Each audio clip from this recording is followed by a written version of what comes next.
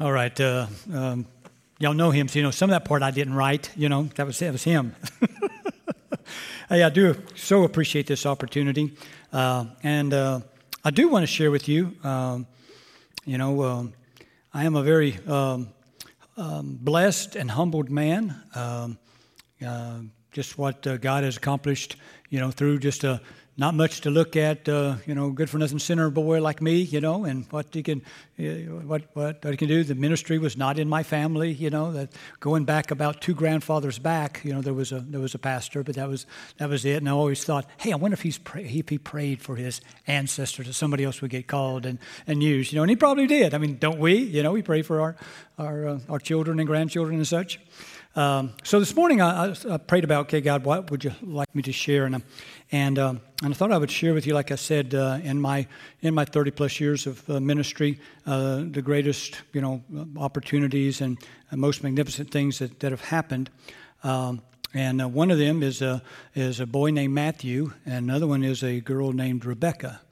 That happens to be the names of my children, and I had the great privilege of leading both of them to Christ and sharing the gospel with them and watching them receive Him and watch their lives, change and mold right there in front of me. And so I would like to share with you that, because some of you have experienced this. I saw nods and grins the minute I said that, because you've been there, you've done that, you know what that's like, and you know how that impacted you and it changed you, and you'll never forget that moment. But some of you, maybe you've not had that opportunity yet. Maybe you're not prepared for that opportunity. And I thought, never assume, correctly? We all know what that stands for, doesn't it? Yes.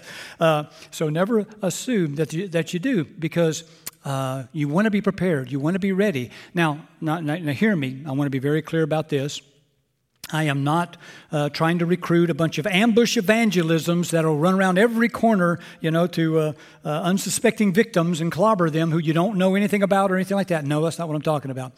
I am talking about being ready for that child, that grandchild, that cousin, that friend, that next door neighbor, that buddy that you've worked with for so long, who've been watching you, and then they finally, God is moving in their life. And they're getting ready and they're getting prepared and they're so close and they need somebody to lead them to that next step. I want to give you this morning a very simple plan of salvation. One of the easiest ones that I've ever seen in my life. I've used it for over 40 years now. Okay, I learned it. I got it about 100 years ago when I was going to that there, Mid-America Baptist Theological Seminary. I don't even know if they still use it anymore. I went online to check it out to see if they did, and I couldn't find it anywhere online. They may not. But that's where I learned it from. It's very simple. It's very easy to learn. There are handouts on your table that basically have that plan right there for you. My new computer didn't have PowerPoint on it yet, so I said, hey, I'll make a copy instead. So just a simple copy like this. It's very easy plan, 3 steps: salvation needed, salvation provided, salvation accepted. Man, does it get any easier than that? That's exactly what the plan of salvation is. And what we're going to do is we're going to walk through and how we can and look at this. Now understand, there is no wrong way to witness. There is no wrong way to lead someone to Christ. But there are some principles that you need to make sure that you have in there. I think these are the 3 most basic principles that need to be there. You can do it another way. You can use other verses. You don't have to use the verses that I'm just giving you one to start with, to work with if you've not used it before. And those of you who do have experience with this, help them tweak it and stuff like that to make it their own, to make it something that they can really, connect to. But this one has been so simple for me.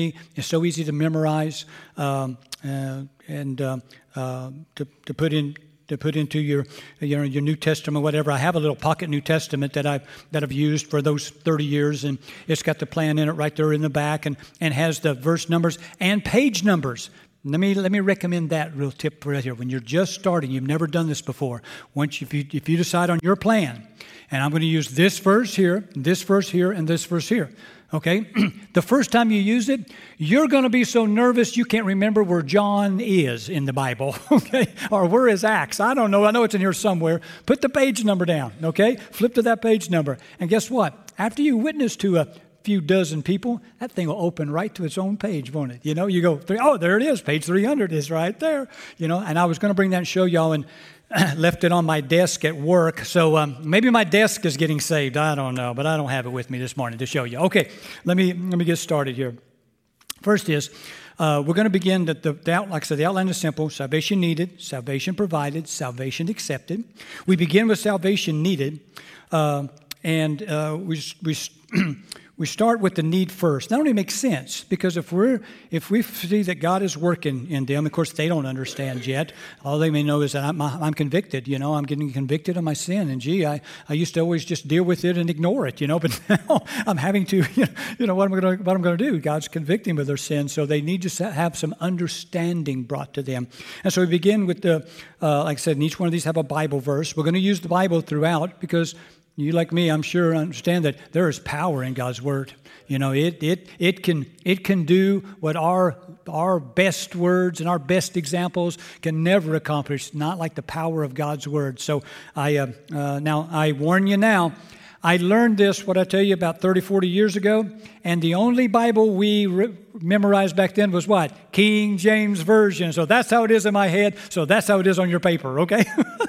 That's how I put it in there, so when I quote it. But I'm not against the new ones. In fact, when I preach, I like to use the New King James. I like that even better, But that's how you'll get it. Okay, so we start with the salvation is needed. Okay, we got to help them see what their need is. And we begin with, there's 2 points underneath that, and one of them is the fact of sin. Okay, we're all born sinners, and we got to help them to understand that and to know that. I start that with that one in Romans chapter 3, verse 10. It says, "As it is written, there is none righteous, no, not one."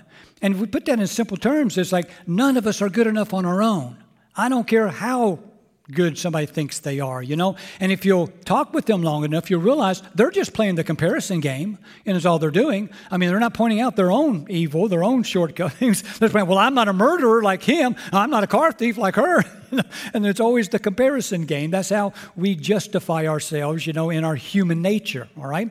So we got to begin with the fact that there's none righteous, not any that are born. With the exception of the Lord Jesus Christ, none came into this world righteous, okay? And acceptable in God's eyes. All right, so we got to begin with that first one. And in fact, then we go to the next step, Romans 3:23, which probably most of y'all have memorized already. For all have sinned and fall short of the glory of God. There's none of us that come into this world that don't sin. Daily.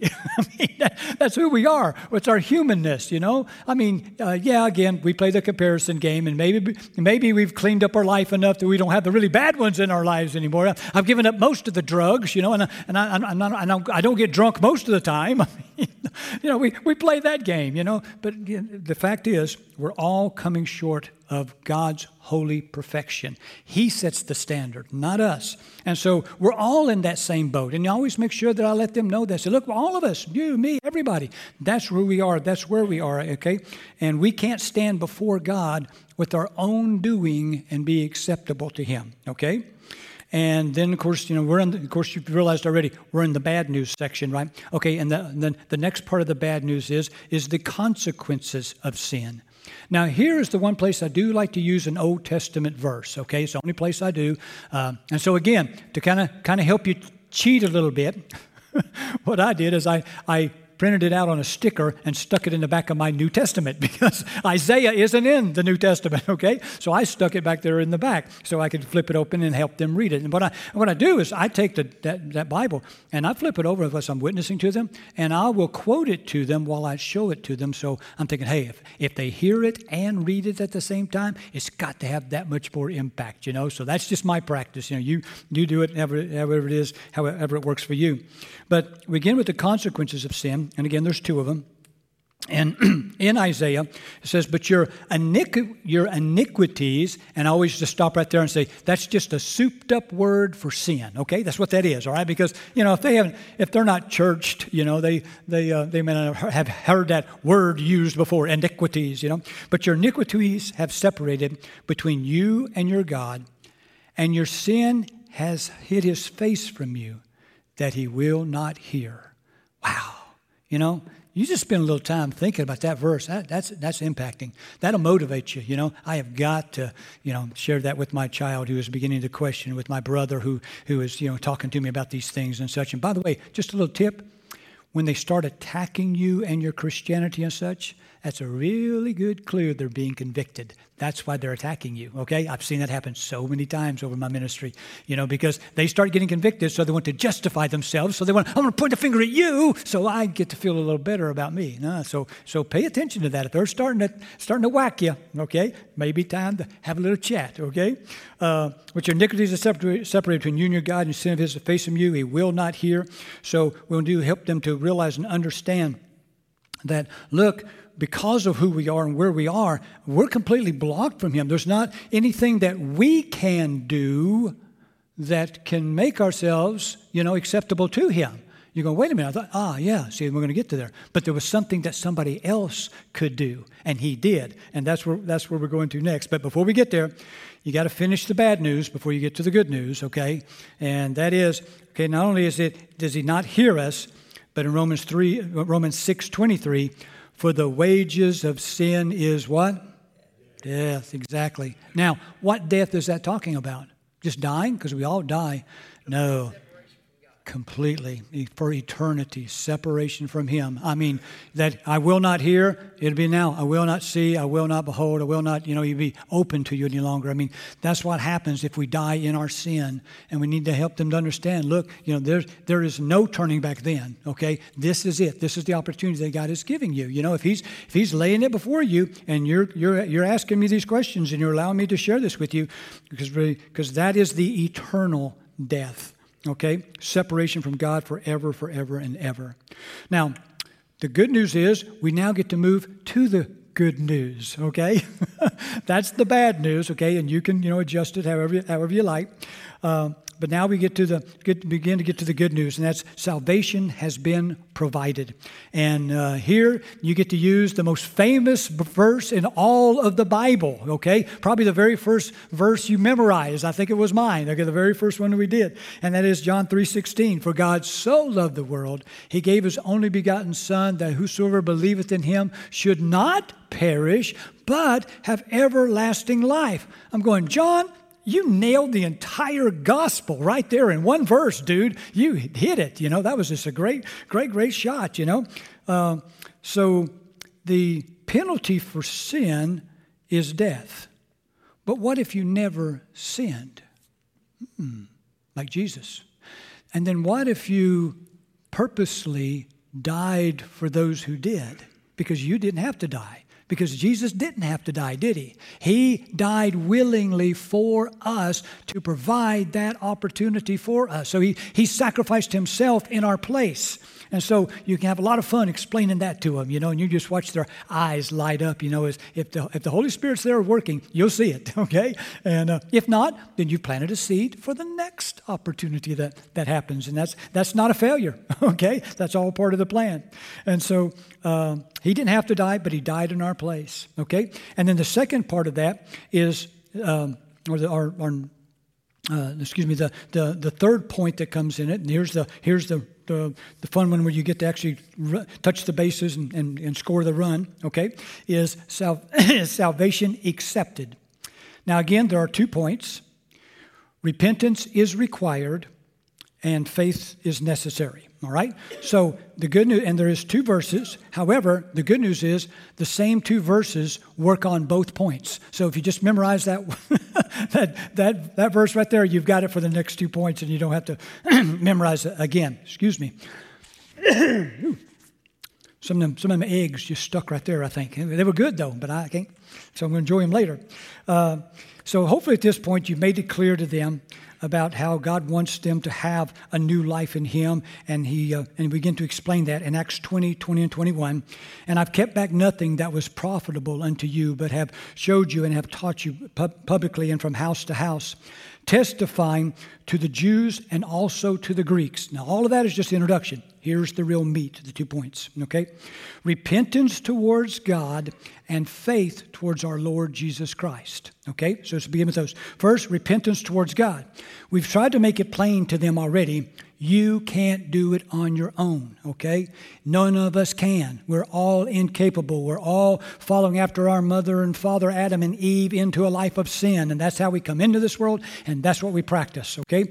And so we, first off, have to repent towards God. Now, again, that's a church word. They may not recognize repentance. What is repentance? And the best way that I've found to share that is like, well, it's like the hiker who's hiking along his trail and all of a sudden realizes, wait a minute, this is the wrong trail. I'm not going to get there. I've got to turn around, go back instead. And he changes his mind. He changes his direction. That's repentance. That's what we're sharing with them. We've been living our life my own way. Well, I'm an okay guy. I'm better than him. I'm better than her, and I ain't done too many bad things. I mean, that's how we've been going through our lives. And we come to the point where that ain't good enough. That ain't enough. That won't get me there. I would be separated from God forever if I stay where I'm at. Instead, I want to turn and go His way. What is His way? He's sharing it with you right now. So first we have repentance towards God. Okay, so say, okay, God, what is your way? And there's the second part. Faith towards our Lord Jesus Christ. Will you place your faith in Him? He did live the perfect life. He didn't have to die. He died in your place. And He's offering you willingly, giving you that, said, here it is, right here in my hand. Will you accept the gift? And now it's totally in their hands, their choice, whether they're ready to do that or not. He didn't have to die that cruel death. He did it for us. And now we get to have that. And so now it's a simple thing of you just sharing with them, okay, now if this is what you want to do, and again, you can't force them into it. You have to twist their arm. Trust me, if God's working there, you'll see it. It's written all over their face. It's in their eyeballs. It's in their tears. They're coming down their cheeks or whatever. And you'll know. There won't be any doubt in your mind that, yes, this person is ready. And if they are, say, would you like me to help you pray? Because, again, depending on how churched they are, they may never have seen this or heard this or anything like that. And so you may simply lead them in just a simple little prayer of salvation. I mean, and there's no perfect little words that we're trying to say or anything like that. I got something simple in mind. Lord Jesus, I confess my sins and I ask for your forgiveness. Please come into my heart as my Lord and Savior. Take complete control of my life. Help me to walk in your footsteps daily by the power of your Holy Spirit. Thank you for saving me and answering my prayer just now. And I always like to kind of put that little tag at the end of some kind just to help them, because what's the first thing the enemy's going to do after you leave? Tell them, it didn't really happen. That wasn't real. No, that was just, And again, I want something that would just cement it in their hearts. Something that would just nail it down for them. They go right, no, I remember, man, how I felt, how he touched my heart, how he explained, and how, that difference when I ask him that. And I want them to hold on to that. So again, there's no perfect right or wrong way. This is just one sample, one example. You might find some other verses you like better. There's a lot of plans out there. You find. But here's my recommendation. When you find that plan, okay, just to be ready. And again, we're not playing ambush. We're playing that God has just laid this person right in your lap. Share with my son there. Share with my daughter there, and. When that happens, get yourself prepared already, all right? Get that little, again, you want to use your Bible, you want to use New Testament. Back in the day, we all ran around with a little New Testament in our pockets, and that's what we did. We whipped it out and we shared. You can do it any way you want. But set yourself up for it, because if it's your first time doing it, here's your grandson is coming to ask you about this, or your next door neighbor, or your workmate, or whatever, and it's somebody that's really important to you, and you really care for them, and you want to share with them. And so have yourself prepared, okay? So you're not stumbling around all over the place, and so, take that out, lay it, like I said, in my New Testament, what I did was I had the plan right there in the back. I took this plan that I made for you, made it down to a little sticker, put it in the very back of it, okay? It has step by step by step by step. Then I put the very first step, I put the page number where that verse was. Go right there. Then at the bottom of that page, I put the next page number. And at the bottom of that page, the next page number. They said, what'd you do about the Isaiah one? I copied it, I stuck it in the back, and I said, back page. And then put it from there. And just to help you, and again, remember, it's God the Holy Spirit that's doing the work. You're just being the tool. Just be a prepared tool. Just get all sharpened up. practice on each other. We used to just on each other say, okay, you're the heathen this time. I'm winning you, or this time I'm the heathen. Give me your best shot, And we do that just to share because, and again, it's just because, man, those family members that I got the chance to win to Christ, and I already mentioned my son and daughter, and there's some others, that's something that, gosh, I'll never get over, And when you lead, if you've not had this opportunity yet, when you lead that first person to Christ, I trust you are going to be 14 times more blessed than they are because you fully understand it already, and they don't, and they're just beginning. And what a difference in all of eternity you can make. So I just wanted to help you to be prepared, be ready, because they look to us men, for leadership, to be the leader. And so they're very likely to come to you, Like I said, even my daughter, she came up to me, and I said, what's wrong? I knew, I kind of sensed what was wrong. And this is us preachers and all of our examples, right? I said, sweetie, what's the matter? She's coming up with her little blankie, up on her mouth here. And I said, well, sweetie, what is the matter? And she goes, God was knocking at her door. I guess I'd used that phrase too many times. And I thought, I think she's got it. I think she's ready, because she's already made the connection there. So I just pray that you will. In fact, I'd like to pray for you right now, if I may, in my closing. Father, for those of us here who have had this opportunity to lead someone to you, we know how exciting, what a blessing, what a joy, what an amazing experience it is. It's a spiritual experience with you like none other in our lives. And so, Father, I prayed that for these men. I pray that there's somebody in their life that is just going to just fall flat in their lap and right there ready and prepared. And they'll have that opportunity to share and to give that testimony and help them in that walk, in that simple act of faith of trusting you as their Lord and Savior. And I pray that now that you'd help them to prepare this outline, other outlines, whatever they use, Father. I pray that you'd help them to grasp that, to understand that, to practice that, be prepared with that. And you would get to use them, and we would get to hear the testimony of that later, and how excited we will be with them, Father, as we get to hear about how they got to share that with someone they loved. And again, Father, this is all for your glory, all for your praise. It's all about you, Father, not us. And we are no more or less, Father. We're your child, just wanting to be obedient and be your servants. So thank you, Father, for what you're going to do already. In Jesus' name. And all God's men said, Amen. Amen. Thank you all.